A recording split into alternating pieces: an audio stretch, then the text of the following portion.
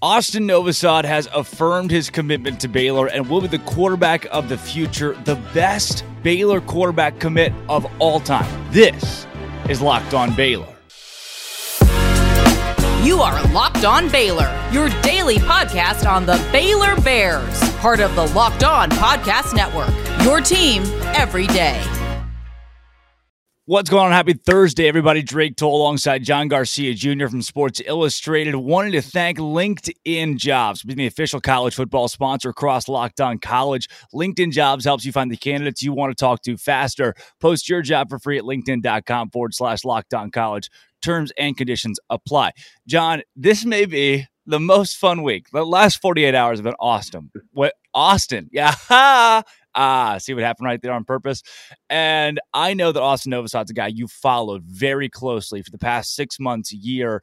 And were you shocked that he said no to Ohio State, Texas A&M, Notre Dame, and came to Baylor?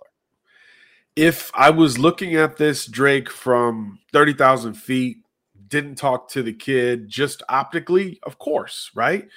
But having been around Austin, and you know him as well, he's a different kid. He marches to the beat of his own drum. The loyalty Baylor showed him early on was something that really resonated with him.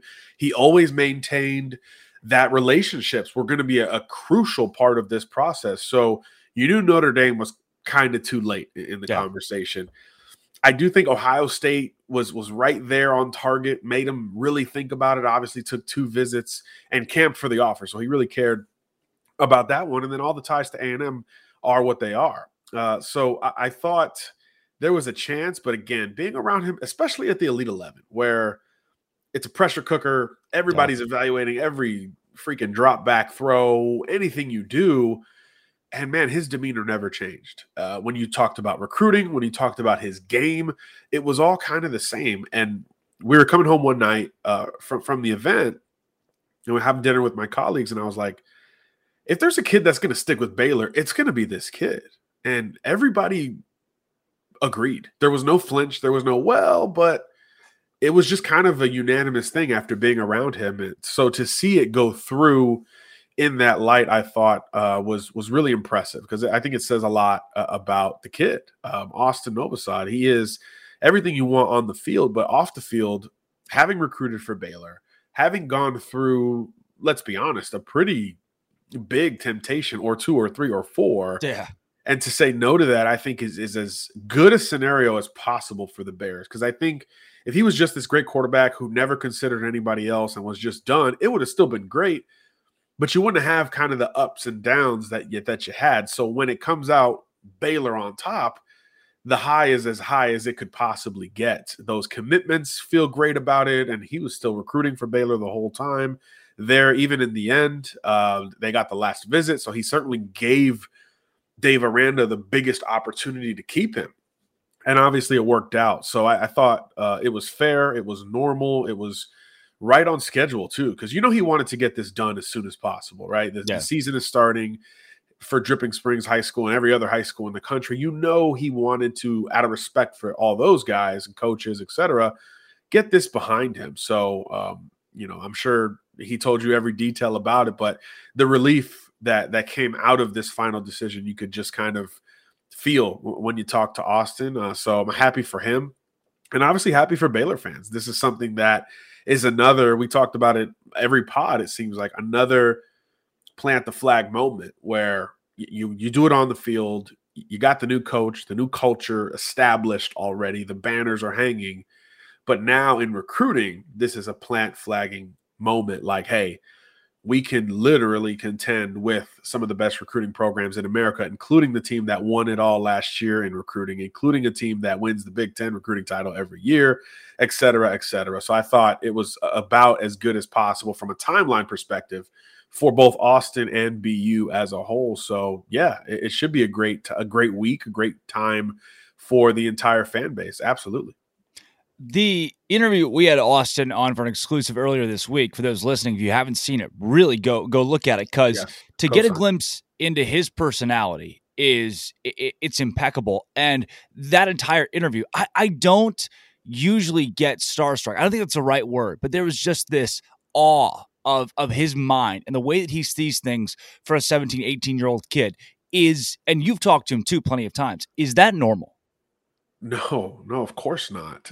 This is something that you hope for. And look, quarterbacks are a little bit more likely to be this way compared to other positions, right? Recruiting starts earlier. It's just more critical at every step of the journey, but it's still rare. There's just not a lot of guys that handle it so consistently from a business perspective. And I thought Austin did such a great job of that because it's not easy. It's not easy. A lot of these kids go into, LeBron would do like 0 Dark 30 mode on his Twitter account, and he just wouldn't tweet or anything like that during the season. A lot of these kids go through that because they're dealing with college coaches over here berating them. The media is over here berating them. The fans are all over social. If they got his number, they're every day. So it's understandable to kind of get in your shell and just say, I'm not doing this with you guys right now. But again, every single step of the way, Austin handled it with just grace, class, consistency, and thought.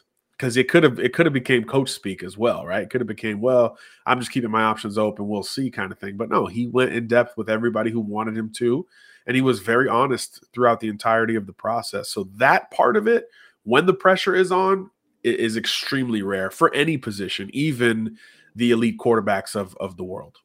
John, I want to get into not just Novossad's personality, but also how he will perform on the field, especially from Dripping Springs High School. You don't think you hear South Lake Carroll, you think, all right, football. You're Westlake, football. Dripping Springs, you think, oh, where's the adjustment? So I want to get into that, but first, I want to ask you about Sean Bell, Dave Aranda, the staff at Baylor, and in this recruiting process, they've effectively locked up a top 25 spot in recruiting for this class, and that's something Baylor hasn't done in 7 years, and historically they just don't do. For Dave Aranda to have done that in now truly his second full recruiting class, especially with COVID, how impressive is that for a coach to come out, even at a school like Baylor that's seen so many ups and downs? Oh, it's crucial. I mean, this is a top 20 class right now at Sports Illustrated, and it's hard to envision it dropping too much. Now, I think other schools, volume-wise, could eventually start to close the gap a little bit, but in terms of the banner headlining recruit, just winning that Novossad battle is plenty. But you talk Zay Robinson, you talk about some of these other commitments that are on board and now theoretically strengthened because Austin has doubled down on the Bears. I think it says a ton. There's stability now. The expectation at Baylor is totally different than 3, 4, 5 years ago, and even more so if you go further back on the clock there. And it's top down. I think that's what's impressive because you've flipped the entire identity of the program from an on-field perspective, from a culture perspective, and from a recruiting perspective. That's very hard to do. I think we see a lot of coaching changes, obviously, throughout the sport, and a lot of the, I guess, expectation for the new guy is always to maintain, right? Brent Venables at Oklahoma is going to be expected to maintain an offensive identity, although he's a defensive guy, right? Yeah. So you bring in Jeff Lebby and you see if you could do that. Just all these transitions throughout the sport. Texas going, to Sarkisian from Herman. I mean, same kind of deal there. USC going to Lincoln Riley. Again, it's all about kind of emphasizing what you've already done well and maintaining it. Baylor did the opposite. Total culture flip, known as an offensive school, explosive school. Well, let's flip that and be known for great defense and maybe balanced, efficient offense along the way. Let's flip the recruiting footprint, dominate Texas and go east instead of west. There's so many changes that we've seen at Baylor. So to see all of them kind of just line up and get knocked down in 2.5, 3 years is really nothing short of remarkable, especially when you consider the Big 12, right? If Baylor would have started to go down in the tank 12 months ago, a lot of people wouldn't have been surprised, sadly, right? Texas and Oklahoma are gone. The state of Texas, from a recruiting standpoint, is wide open. Everybody feels like they can make an impact in Texas. Yet here's Baylor,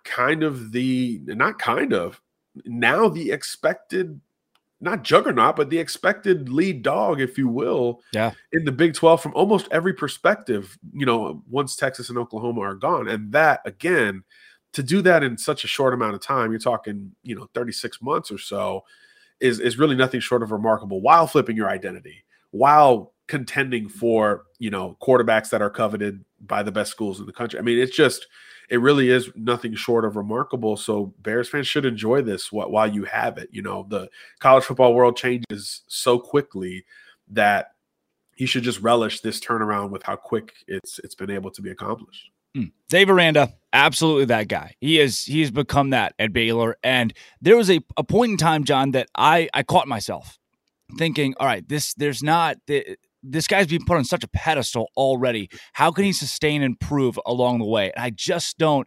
Josh Pate said on this show, there's something about his brain, man, that is just not normal amongst college football coaches or people in general. That just works differently in a consistent, almost beyond consistent way. Tough to explain, but the guy is a rock. So with this big pickup, again, coming from Dripping Springs, not the biggest mecca of high school football, and obviously there's an adjustment there. But before we talk about that, I got to tell the folks about Bet Online. Look, BetOnline.net is your place for all things sports betting and wagering. Right now, I am currently saving up some pennies into a little saving box so that I can go on a Bet Online and make my pick for Big 12 champions this next season, your Baylor Bears, and also start to make my picks the first week of college football. There are a lot of really good matchups, by the way. TCU goes to Colorado. I'm already looking at that. I'm already looking at games that BetOnline.net has right now with the lines already posted, the odds already posted. If I can get a good jump on week one, that money box gets bigger, and we go into the next week, the next week, the next week, all at BetOnline.net. If you're not a sports wagering person, completely understand. They also have podcasts, live scores, a whole lot of stuff. Their interface is just great to look at betonline.net. If you go there right now, it is betonline.net. It is where the game starts. Go check it out. I promise you, you won't regret it. John, there are football players at IMG Academy that play football, and they are five-star guys that get to college and think, I've seen most of these guys before or this caliber. And obviously there's an adjustment, but man, they've seen some freaking good athletes. Not that Dripping Springs hasn't, but have you seen guys coming from smaller or more middle of the pack high schools struggle to adjust right away with this jump into the Power Five? At certain positions, yes. There's really no doubt about it. Particularly the closer you are to the line of scrimmage, I think that is where you'll see the biggest discrepancy in one phase to the next. But when you start to go backwards or outside of the trenches, I think you see a little bit of a quicker adjustment. Quarterbacks, running backs, wide receivers, defensive backs. I think there's a little bit more correlation between just being really darn good on Friday nights and having the opportunity to do that on Saturdays. So I don't really look at the Dripping Springs thing as a negative with Novosad because he does really well with it. I think when the competition is lower and there isn't a very clear jump in production or consistency, then maybe you red flag it just a little bit. But when there is that classic quarterback jump every year to year, you're getting a little bit better. And his junior season was one of the best in America. You should start to, wane with any worry about the competition level because you want to see dominance. So compared to like an Arch Manning who plays private school ball in New Orleans, you haven't seen that same steady rise. It's been really, he started off really strong, so he gets credit for that, but it's been more of a maintenance situation for Manning as opposed to a true physical progression. Although I do think as a senior, they're changing the offense a little bit. He'll be a little bit more productive. But my point is, with lesser competition, you want to see the jumps. You want to see him physically taking advantage of potential weaker competition. And that's what we've seen with Novosad. And he's also lifted those guys up. They've won a ton more games with him than prior. He's throwing guys open. He doesn't have a whole lot of talent around him, but you can see where he is making them better. And we talk about efficient quarterbacks as point guards on the football field. And that's really what it's supposed to be, right? You are the ball distributor. You are supposed to create situations with your feet, with your arms, with your eyes, in between the ears, pre-snap, etc. Better situations for the guys around you, regardless of their talent level. And that's something we see with Novosad, whether it's buying guys more time as a scrambler, whether it's throwing guys open, or giving true accuracy into some plays that are contested, right? He's willing to take a little bit of chances, which is what I like about his game at this stage, because again, you start to translate that to the Big 12 and the type of weapons he's going to have at Baylor, and those margins will no longer exist. So I do think that it's something that if he's already shown the ability to make these guys better, imagine when the competition level is all at the top. If anything, I look at it, kind of talking through it, Drake, as a strength, because you're lifting up lesser players, no disrespect. In high school, you're not going to have to lift those guys up from a talent perspective once you get to college. So if anything, it's going to increase the margin for error to a degree with what Novosad is used to and has become accustomed to. So I think it's a great situation all around for Baylor, for Austin, certainly for those who are going to be around him in Waco once he gets there for good, I believe in January. So yeah, I think it's actually a good thing when you kind of deconstruct it a little bit. Well, we've hit the personality. We've hit the talent on the field. I always toss you a loaded question on the show, and I haven't done one yet. So here's the biggest yet. When you look at his recruiting in the last 6 months, Novosad in January was not on very many people's maps. He had the offer from Baylor. It was like a Louisiana Tech, maybe a fringe Power 5 somewhere out there. Then Stanford comes along, and we talked about it on this show. And then A&M, Ohio State, Notre Dame, all throw their name in that hat. Why? How did that happen? And what does that say about his talent on the field? I think for Austin, it was the combination of that 2021 tape getting around. Like, who's this kid that committed to Baylor? Oh, okay, he can play. And then he followed it up with an unbelievable spring, both with Dripping Springs when coaches could hit the road. They went to verify some of the stuff they saw on tape, and those boxes were checked pretty quickly. And then during the non-Dripping Springs offseason stuff, the Elite 11s of the world, 7-on-7s, all of that, money.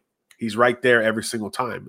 Nobody threw more accurately than he did during the offseason circuit among seniors. And everybody regards this class, including yours truly, as kind of the year of the quarterback. So if you're the most accurate in this most intense offseason setting, that says something. But then you also get this competitiveness. You know, we went to the Elite 11 Dallas knowing of Jackson Arnold, knowing of some of these other guys, and just hearing about Novosad. Big difference, knowing and hearing. But then after that day, we're like, okay, this is a guy. And so then you just track him a little bit more closely, and then these offers come in, and you're just not surprised. So I think that happens from our perspective, just like it does from the coach's perspective. And that's why once those quarterback dominoes started to fall, the Arch Mannings, the Nico Iamaleavas, the Jaden Rashadas of the world, Novosad was like next man up. And all those other guys had those offers and had that interest a year ago, right? So the quarterback board develops, and you have to build contingency plans. And for a lot of schools that are kind of known for quarterback development, particularly Notre Dame with Tommy Rees, and certainly Ohio State under Ryan Day, he was the second option, and he became that. He earned that status, I would say, really, since the fall of 2021. It was about – sometimes it's hard. Again, you go back to the Dripping Springs thing. It's hard to identify that sometimes, again, especially in the year of the quarterback. There's so many other guys that were almost – household names in the recruiting space since their freshman or sophomore seasons. Dante Moore, 4-year starter. Arch Manning, 4-year starter. Malachi Nelson, 4-year starter. So it's hard to get to that next grouping without some kind of wow trait.